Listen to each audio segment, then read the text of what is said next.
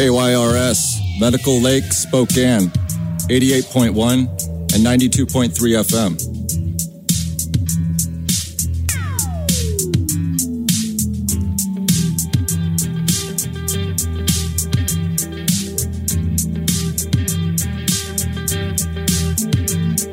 Listening to Ceasefire Now, KYRS Thin Air Public Radio.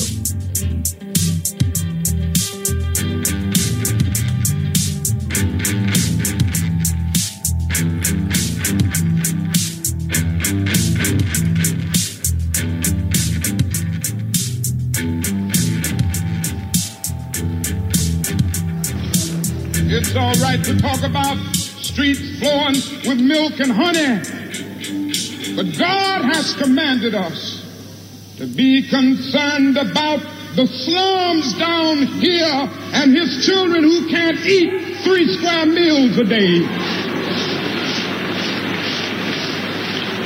It's all right to talk about the New Jerusalem, but one day God's preacher must talk about the new New York, the new Atlanta, the new Philadelphia, the new Los Angeles, the new Memphis, Tennessee.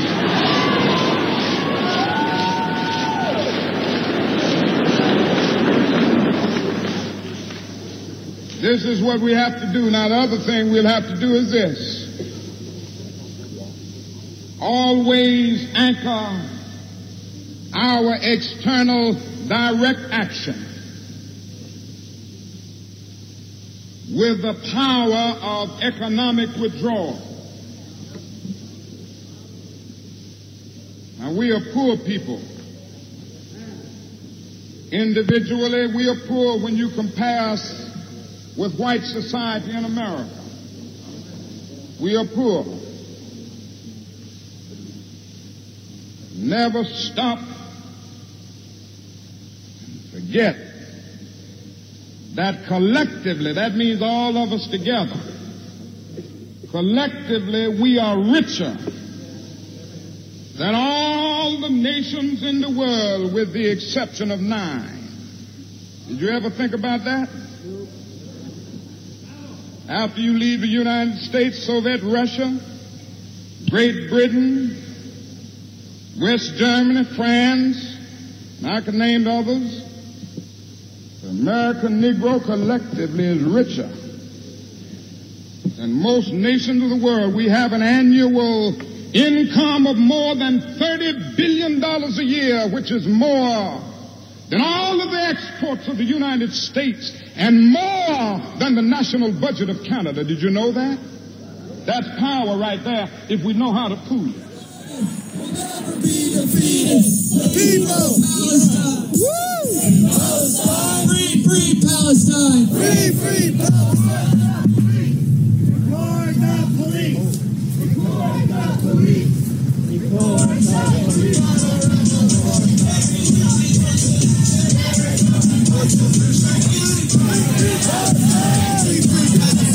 Free Palestine. From the river to the sea. From the river to the sea. Palestine will be free. Palestine will be free. From the river to the sea. From the river to the sea. Palestine will be free. Palestine will be free. City council, you can't hide. City council, you can't hide. We charge you with genocide. We charge you with genocide. Palestine.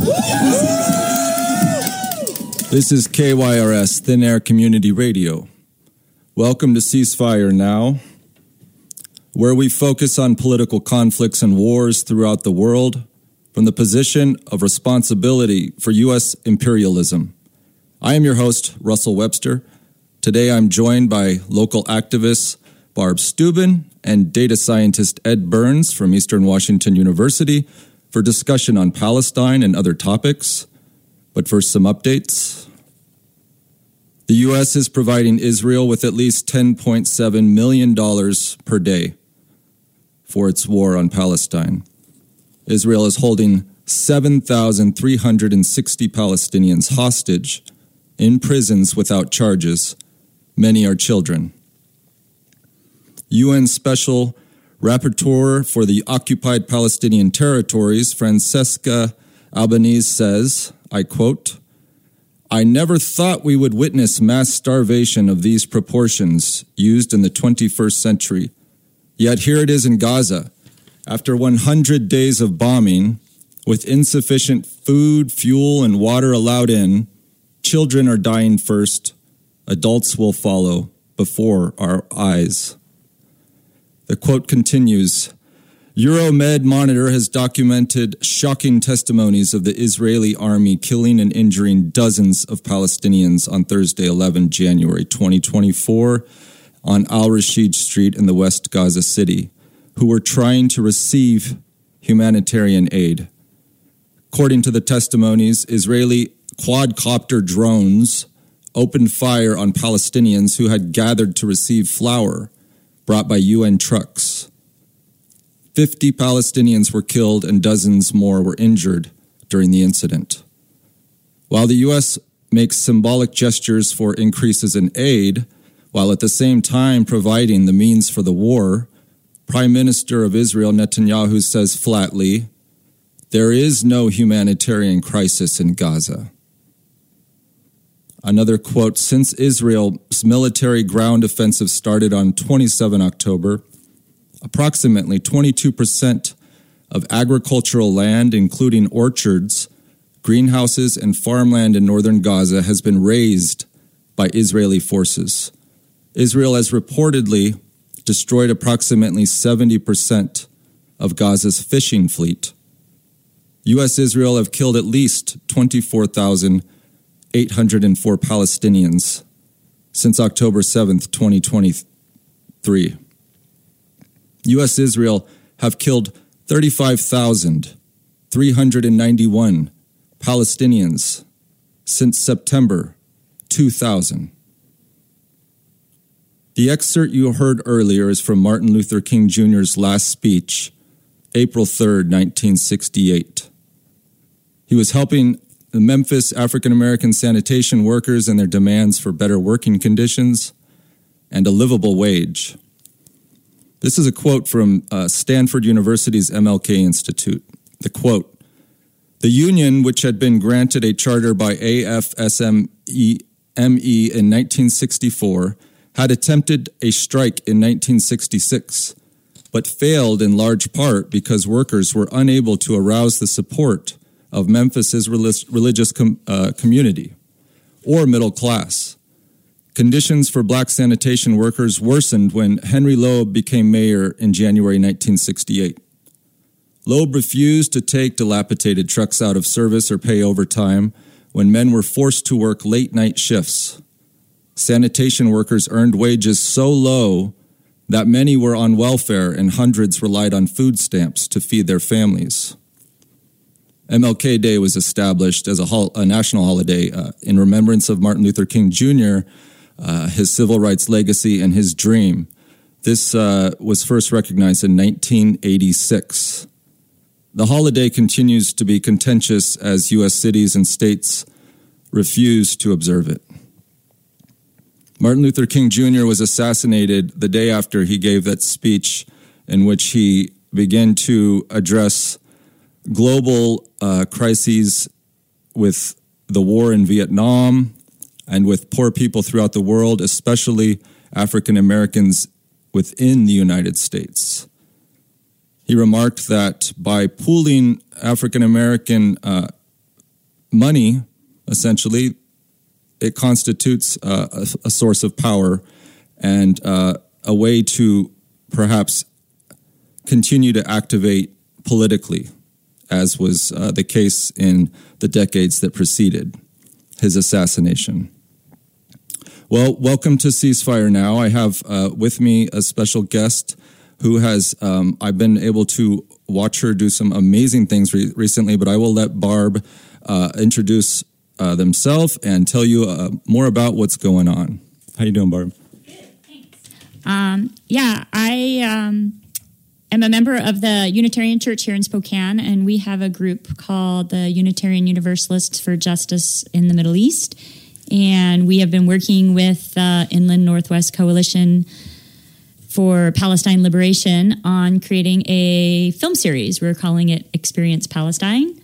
And it starts next week on January 28th at 4 o'clock at the Unitarian Church. I know, so quickly.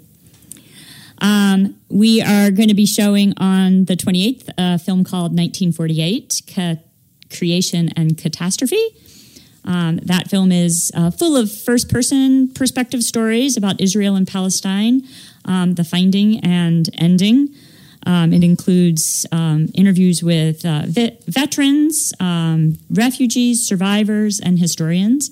It was produced in, I want to say, the mid-2000 teens, and is a really nice, historical grounding in the founding of Israel and the Nakba in Palestine. So we thought that would be a great movie to start with because a lot of people just don't have that background information. Yeah. I didn't learn it when I was in school.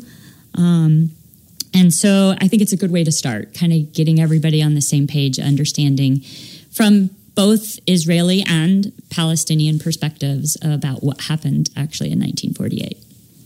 Awesome. So I definitely want to get into talking about the films, all of the films that are going to be a part of this festival.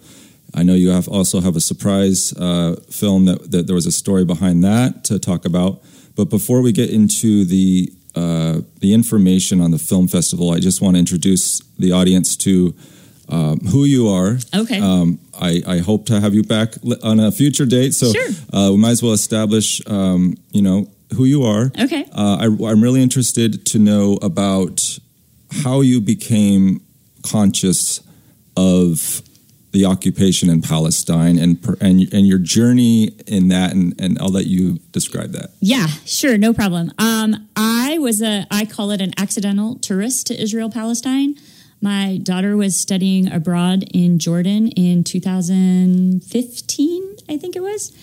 And I decided to go over and visit her at the end of her thing, and we would travel Jordan and Egypt, and I was super excited to go to the pyramids and learn about the Middle East, and I was thinking about it, and if I'm going to go all that way, I should probably go to Israel. I'm not Christian, I'm not Muslim, I'm not Jewish, but, it is sort of like the center of modern religion for a lot of people. So I said, okay. My daughter said sure, and so we went to Israel, Palestine that winter.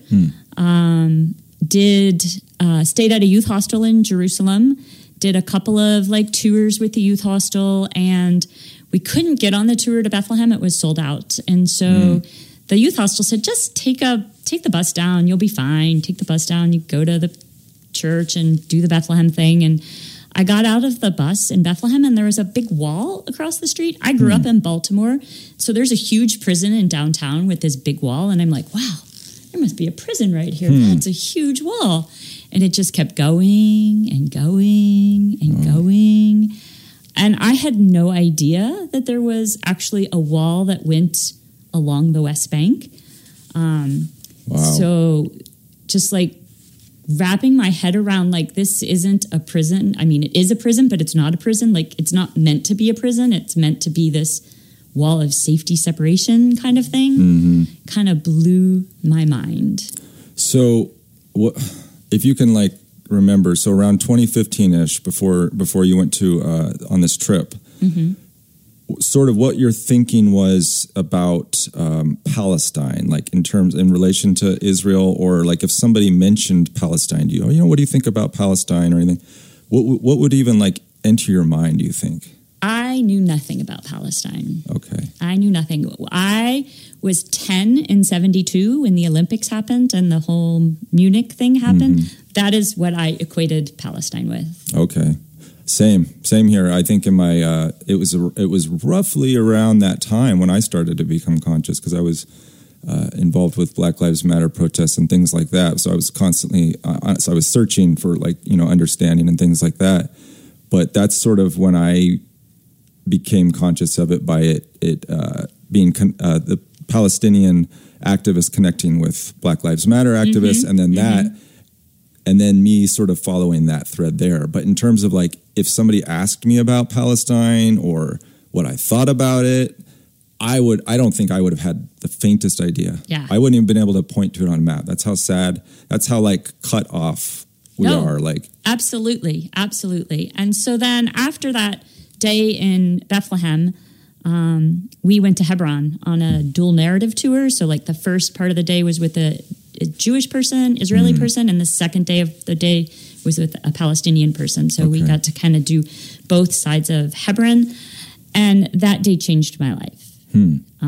Some things happened on that day, and it's too long of a story, but I will do it in a teach-in for the coalition at some point. What's that coalition? The Inland Northwest Coalition for Palestinian Liberation. Right on. Yeah, that's where I met you recently. Yeah. And everyone that went on that trip, I mean, we still talk to each other occasionally on Facebook. It was a life-changing experience. And so I came home from that going, I need to learn more. I need to educate myself. And that's really when I started working on like learning about Palestine. Okay. Read The Lemon Tree, came home, went to my church, and I didn't even know it, but there was this UUJME group at the church already that was doing things about Palestine. Okay. So got connected with them, and they gave me a lot of education and mentoring, and that really, really helped me kind of just open my heart and my mind to that there's a different perspective to the world. And then the not Ferguson, but what's the guy in the whole Black Lives Matters 2019? Oh, was it the George Floyd protest? George Floyd, yeah, thank you. Because there were waves. Yes. That whole thing kind of just like blew up, and then the Black Lives Matters thing. And I run another organization in town called Meaningful Movies, and we did like a 6 movie series on films about African American challenges, and one of them was Whose Streets, and that's based on Ferguson, and they really tie in the Palestinian aspect there, and I realized that those things were really intertwined. You know, the saying that none of us are free until all of us are free. So, absolutely.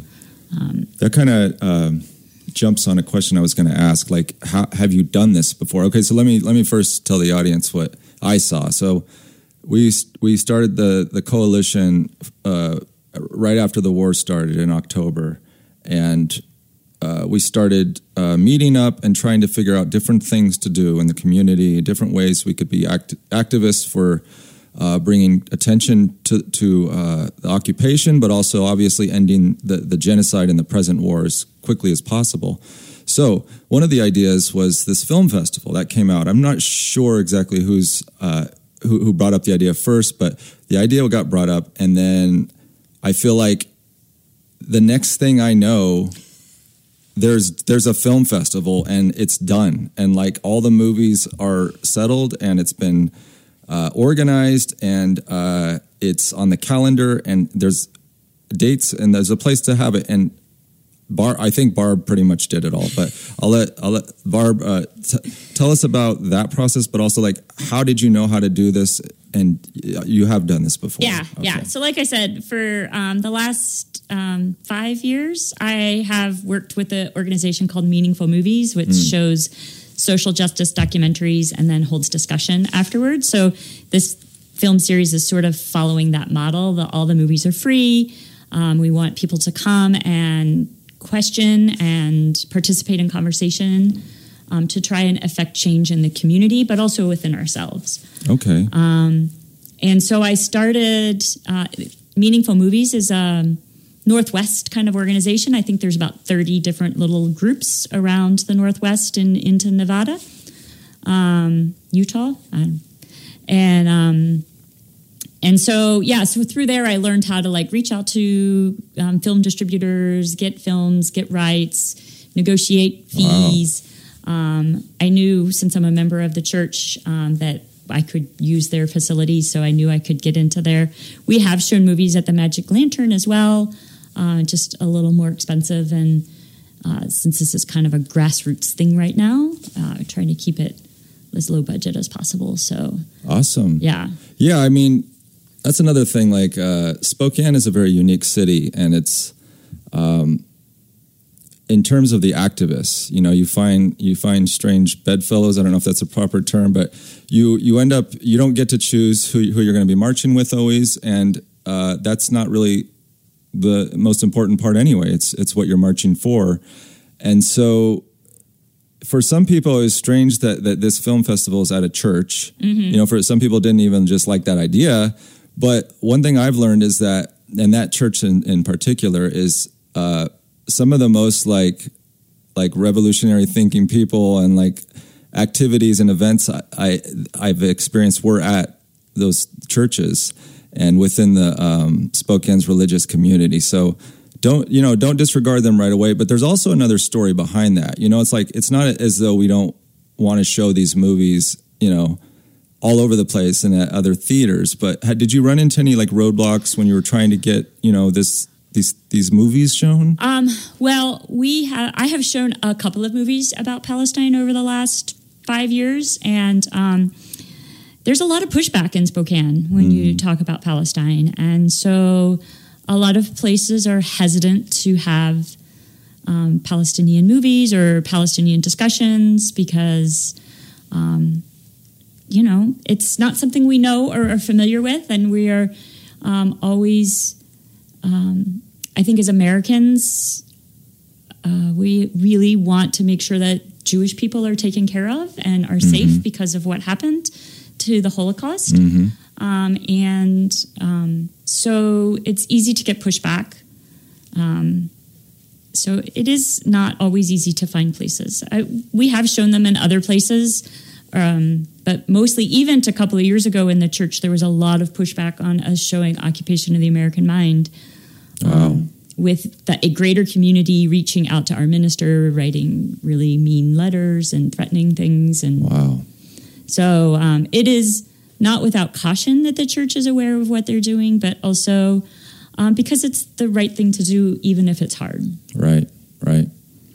So I don't want to run out of time before we actually talk about the film. So I think the first film was 1948. Correct. Is that right? So you talked about that. What are the other films, and sort of if you could talk about why those films and the process of getting down to that, and then the other surprise film. Okay. So yeah, there are a lot of really great films about Palestine. And so when I was putting together this group, I wanted some diverse perspectives. So the first one is basically, like I said, a history. It's first-person stories. So actual people that fought in the war, actual people that were displaced, actual people that settled the land, and then some historians that also add some context and stuff.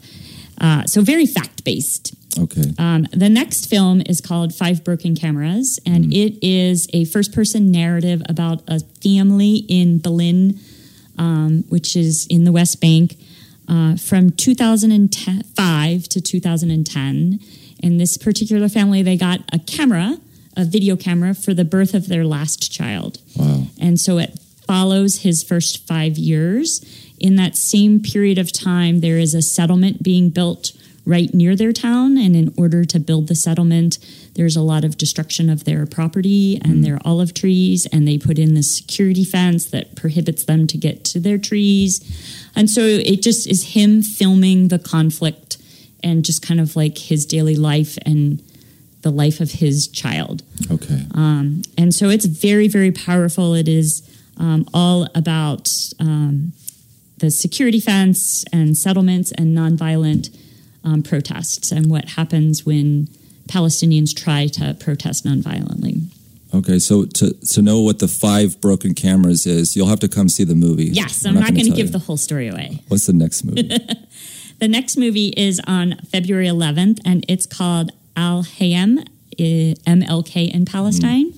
And so it follows 5 American singers that go to Palestine to be in a choir in a play about Martin Luther King. So there's a Stanford Martin Luther King scholar that wrote a play about Martin Luther King, and he brings these 5 Americans over to sing in the gospel choir while Palestinian people put on the play about Martin Luther King, and they travel around the West Bank putting on the play. Okay. And so it's what I like about this film is you get to discover Palestine through someone else's eyes.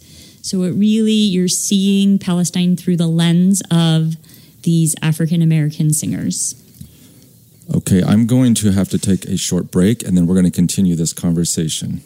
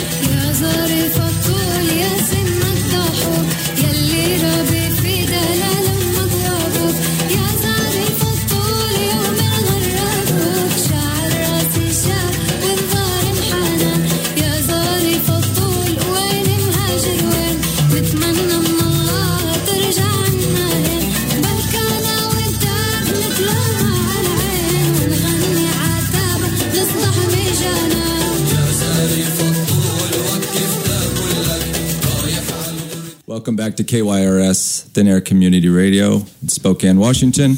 I'm your host, Russell Webster, and I've been discussing an upcoming film festival with local activist Barb Steuben, and I've just, Ed Burns has just walked in, and he's going to join us on the show as well. He's a data scientist from Eastern Washington University. How you doing, Ed? I'm doing well. Thanks for having me here today, Russell, and it's good to see you, Barb. Nice to see you too, Ed. So you two both know each other, right? Oh, yeah, we go back a long ways. We'll have to talk about that. But Barb, so we talked about 1948, Al-Helm, Martin Luther King in Palestine, And 5 broken cameras, and then where were we now? So the next film is on February 18th, and it is Imprisoning a Generation.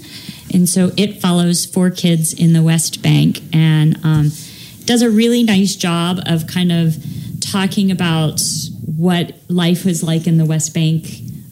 This was also filmed in about 2011 to 2015, and really kind of explains the different areas of the West Bank, all the different rules that people have in the West Bank, and it follows the 4 kids that get arrested by the Israeli military police and their journey through the military justice system that is under the rule of the people in the West Bank. So it's heartbreaking to watch, especially when I first watched this film. I had kids that were they were teens. To think of my teen being taken from my house in the middle of the night with there's nothing I can do about it and not knowing where they went or when I will see them again, it just broke my heart. And to think that people live this way blows my mind.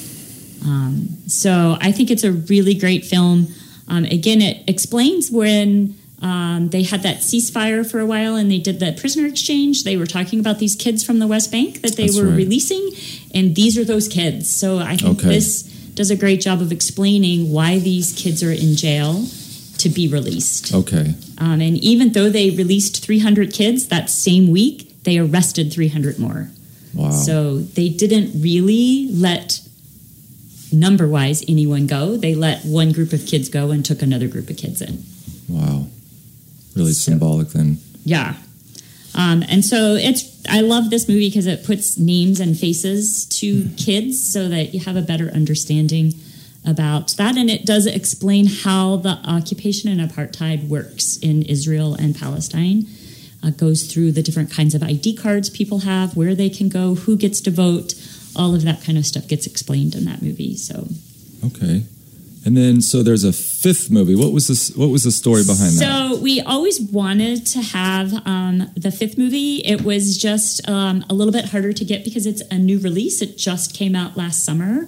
It is called Israelism. Okay. And it has been selling out everywhere that it has been shown. And so we knew the church would be too small of a place. So we had to get the rights to the movie first. Okay. And then get a place. And I think we finally decided that we're going to show it at the Magic Lantern. Ooh. And that's going to be on February 25th. Right on. You better get your tickets early for that one, I think, right? Yes. And that is a great movie because it really talks about the American experience. So it follows a young woman who was raised in a traditional upper middle class Jewish family, went to Jewish school, went to all through K through 12, went to Israel many times, went to Jewish camp, and just how the Zionism was just a part of her life until she went to college and met some Palestinians and challenged her narrative. Wow. And so it kind of follows her journey of discovery about who Palestinians are, what they are, why are they upset. Kind of like we talked about earlier, like it's all something we have to discover, and then we have to kind of deal with like the learning process. Yeah, absolutely. And so it follows her American journey. So I think it's a really great film because we're all on that American journey. Yeah. Ed. Yeah. How are you? I'm doing well. So we'll get back. We can get back to discussion on the films if we can manage at the end. But I wanted to get into some of this data. Okay? Sure. So can you tell our audience shortly, sort of who you are, how you became conscious of Palestine, particularly like the occupation of Palestine, and then maybe talk a little bit about data science. Like a lot of people, I think, don't really understand like the terms and everything and what it means, and it's sort of mysterious to people. Sure. I've heard it talked about as like being the new oil. So in the sense that it's an extremely lucrative industry in terms of data collection and the ways in which data is used these days. So can you talk about your experience with becoming conscious with Palestine and then how data works? Sure. Thank you. So I first became conscious of what was going on with Palestine and with Israel when I was in high school. And I had a friend who was Persian. Okay. And he started explaining to me the amount of money that was going to Israel from the United States. Because this was before the Iranian Revolution. But there were a lot of things going on in Iran. And he was trying to help me understand what was going on. And he said that's why there's a lot of mistrust of the United States among people from Iran who are Persian, because there's very obvious alignment with Israel. Okay. But then I became I learned a lot more about Palestine when I was a graduate student. So many years later, I'm a social worker by training, but I then became trained in statistics and research methods. And one of my closest colleagues was a fellow named Solomon Bader, and he's over at Howard University now. He was a year ahead of me in grad school and was a bit of a mentor to me. Okay. And we would hang around and have lunch and things. And then he started explaining to me, because I talked to him about the financial support, and he says, yeah, well, the problems go deeper than that. And that's when he started explaining, like what Barb was talking about, the apartheid system. And Solomon grew up in Gaza. Okay. That's where he grew up. And so he gave me some very firsthand accounting of that, and it was really eye-opening. Wow.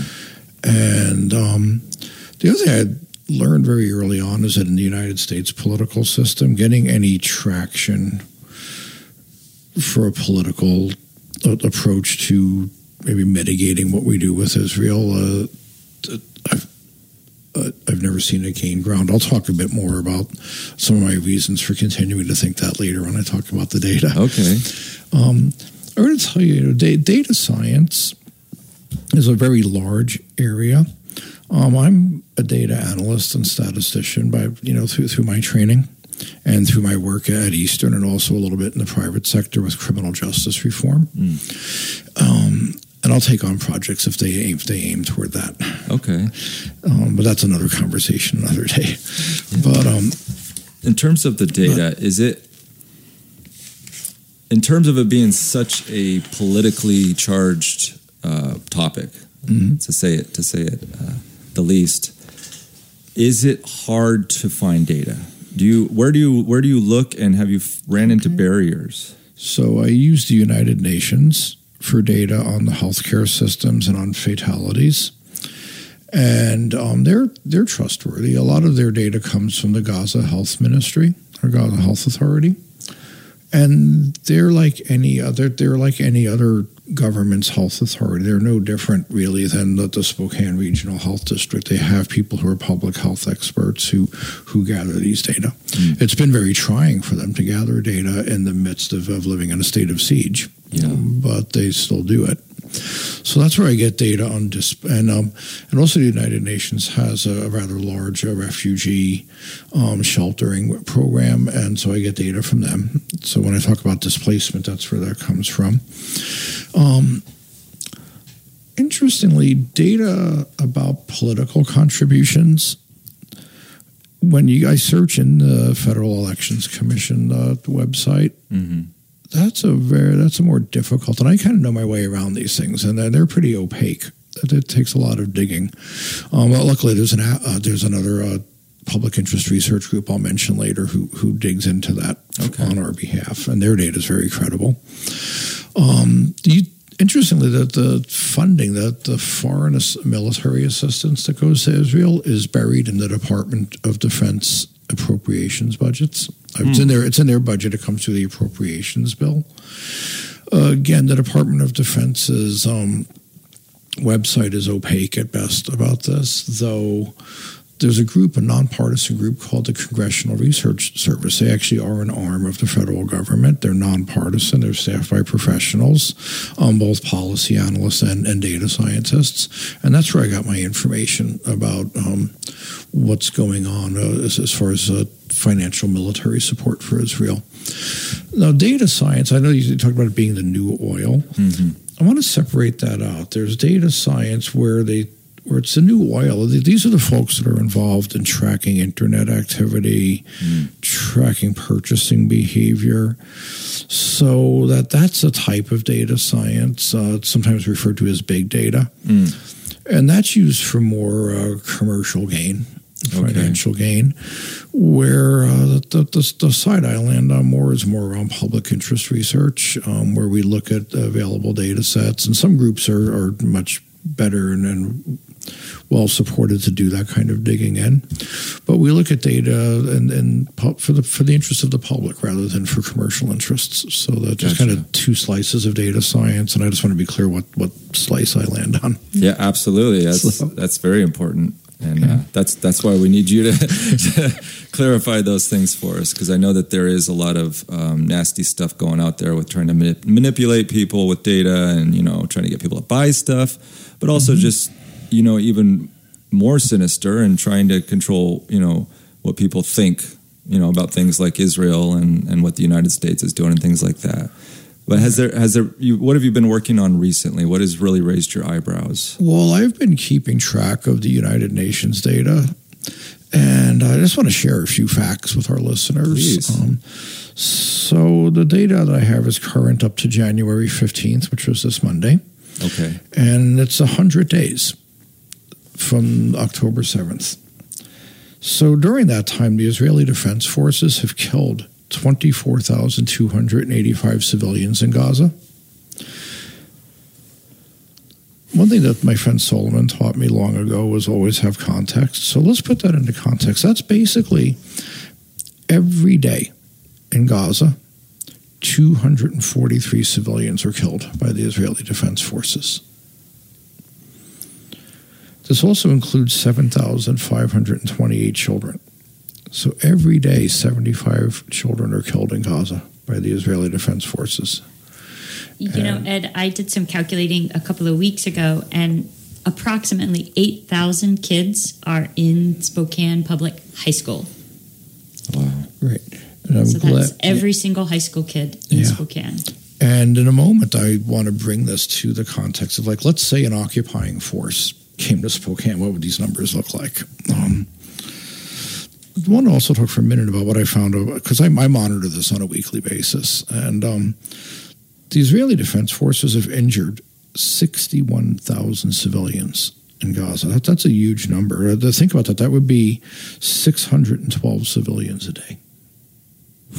Say that again, 61? 61,000 it's 61,154 civilians in Gaza have been injured in attacks by the Israeli Defense Forces. So I want to give this a little bit of context. So if this was happening in Spokane during the last 100 days, we would have had 5,800 of our neighbors killed, including 1,800 children. Imagine if 1,800 children were killed here in Spokane by an occupying force. What? In fact, I wanted to pause for a minute and let our listeners, I'm just going to count off a few seconds, have our listeners absorb that for a minute. 5,800 of your neighbors, 1,800 of them children.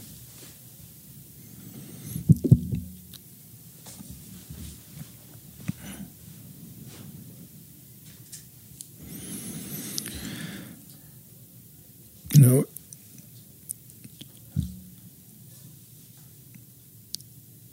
if we switch that to injuries, in the past 100 days, there would have been 14,800 of our neighbors, of our fellow Spokanites around Spokane. This is on the basis of Spokane County, that would have been injured.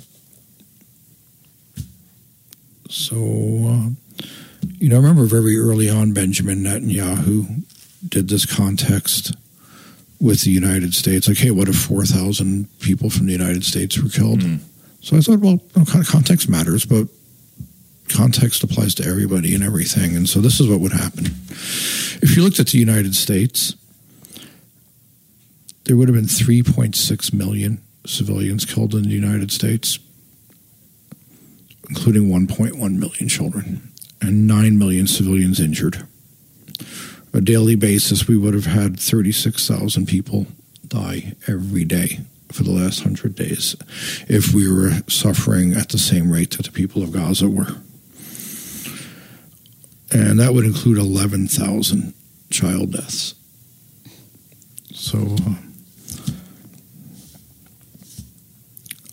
again, sometimes I have to just pause when I talk about this because it's so vast. I was just trying to just think of numbers in my head like that. Like, that's way more than any war like we've ever been involved. The United States has ever been involved in. Right. Yeah. Other than the first, the genocide of creating the United States, but in terms of the United States in like the 21st, 20th, 19th centuries, over 3 million people. Right. I can't really think of anything to compare it to. No. Yeah. So I hope that gets folks thinking about this is what's happening to the people of Gaza. And so when I do data, I don't like to just throw numbers around. I have to, what does this mean? Mm-hmm. And, the Geneva Convention is very, very clear that we do not ever punish a population. Yet when I look at the extent of death and injury that's going on in Gaza, how else can I describe it? What else can I call it? So the Israeli Defense Forces are clearly in direct violation of the Geneva Convention. Yeah. I mean, by the data alone, by the facts, you can draw all sorts of conclusions. Like one of them is like, they're killing journalists. Oh yeah. Like they're not. It's not like, oh, there was just a journalist there, and they died. It's like when you start to get to like 150 journalists, and most definitely more than any war ever, you can't really come to any more other conclusion than that. Right. I know that our United States officials, President, Secretary of State, say, "Oh yeah, we're talking with Israel about being more careful about civilians," but that's not what's actually happening. That's not what's happening. Even in hospitals, you would think people would be safe in a healthcare facility. 573 either workers or patients they're all civilians have been killed in Gaza healthcare facilities, and 746 have been injured. It's an average of 6 deaths a day from Israeli attacks on healthcare facilities. Healthcare facilities, this is like where people are going for help. Great crimes. Massive crimes. The bombing of hospitals, attacking hospitals. Right. Since at least World War II has always been a major. It was supposed to be a thing that we were all supposed to be conscious of and care about, and it seems as though Americans are just looking the other way. Right, and I'm going to dig into that in a little bit. But so something I just want to point out when you talk about hospitals. Gaza, they have 2 million people living there. They have 4 fully functioning hospitals remaining. They used to have a lot more. It's like a 90% reduction in hospitals. So not only are the people of Gaza being attacked violently with dangerous weapons that kill them and injure them, but the very places where they could get help are being destroyed. Yeah. And how long is it going to take to rebuild all this, too? They know, they must know this as they're destroying it, that this is also going to be extremely difficult for the world to recover. Very, very. It's some of the most vast destruction that we've ever seen. And I keep bringing it to, the number of occurrences each day, because this is happening much more quickly than in any conflict that I'm aware of, in any war or occupation or siege that I've ever been aware of. And the residual effects. So we're already encountering mass sickness and starvation and all, name it, psychological trauma. All of those things are proliferating by the data, and then we have like the forecasted data, like what's going to come in the coming generations, how they're going to suffer from the fallout. I know one of the arguments that are made by the Israeli Defense Forces is that, they're responding to terrorism. But when you displace, and my estimate of how many people were displaced is a little bit conservative, but when you displace 85% of a population, they're actually creating cause for more of the very thing they say they're trying to fight. Yeah, that's well established. It's an actual established fact from the War on Terror. Many studies have been done to show that that's exactly what's going to happen. If you're fighting, in quotes, if you're fighting terrorism with terrorism, as Chomsky would say, is if you're using state terrorism to terrorize people, which I saw the 1948, and that's what I saw in that film was terrorism. So if you're terrorizing people, you're going to create more terrorism. That's just a truism. Right. And, I mentioned displacement, and I just want our listeners to get a bit of context about this displacement that's going on, because they're so 1.9 million Gazan civilians have been displaced by Israeli Defense Forces. And these are the ones that are either living in or nearby United Nations shelters. So if the same proportion of the U.S. population were displaced, there would be 286 million people.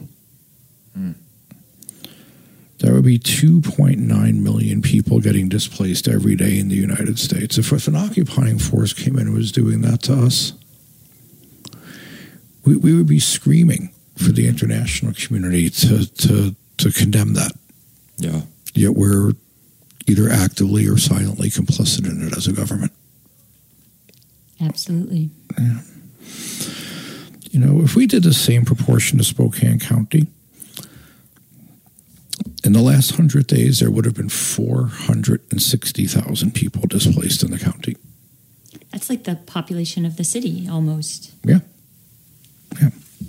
And that would be about 4,700 people per day being displaced.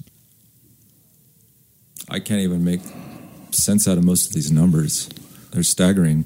It's that vast. That's why I keep following this. This is why I speak about it, is I don't think people understand. Out in the general population, I don't think people understand just how vast this is. That's why this show is here. Literally, like people aren't getting this information, and we're running out of time right now. Ed, is there anything that you want the audience to hear before we're off the air? Sure. Can I just, I was wondering why our our leaders, so either actively promoting this or complicit in their silence. So since 1992, Senator Patty Murray has received $185,000 from pro-Israeli lobbyists.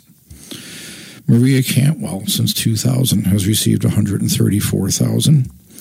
And Kathy McMorris Rogers has received $137,000 since she was elected in 2004. That's power. And one last thing I did find from the Federal Elections Commission is that AIPAC, the American Israeli Public Affairs Committee, their political action committee, gave $3.8 million to various federal senators and representatives in the month of November of 2023. They're really upping. How much was that again? $3.8 million. $3.8 million. Spread out over, 100 senators and 535 members of Congress. So if you're wondering why our local senators and politicians aren't speaking up, this is a part of it. Yeah. And it has me thinking like normal political approaches to solve this aren't the thing, We're going to need hundreds of thousands of people out in the street. Yeah. Yeah, because this is where you're just talking about our area. This is throughout the United States. Oh, yeah, if I showed you the United States data. Oh, thank you so much, Ed. Well, I hope to have you back on soon. We're going to get into much more data. Barb, would you please give us those dates again and any other local announcements? Sure. The film festival or the film series Experience Palestine starts on January 28th and then runs 4 Sundays from 4 to 6. The first 4 films are at the Unitarian Universalist Church, and that's over by the Spokane Falls Community College. And the last film will be on February 25th, Israelism at the Magic Lantern. And then tonight, we actually have a show at Berserk, a punk show. We're going to have a table, the Inland Northwest Coalition for Palestinian Liberation. Cool. So if you want to check out any information about us, we'll have some flyers and stickers and information for you out there. And then on February 17th, from 10 to 12, we're going to have a kite festival at the Hive, where we're going to make kites and talk about some Palestinian poets. Oh, that's super cool, and the kids can get involved too. Yep. Well, thank you both so much for coming on. We ran out of time. It went so fast. It's all good. Thank you very much for having us. Yeah. Thank you for listening to Ceasefire Now.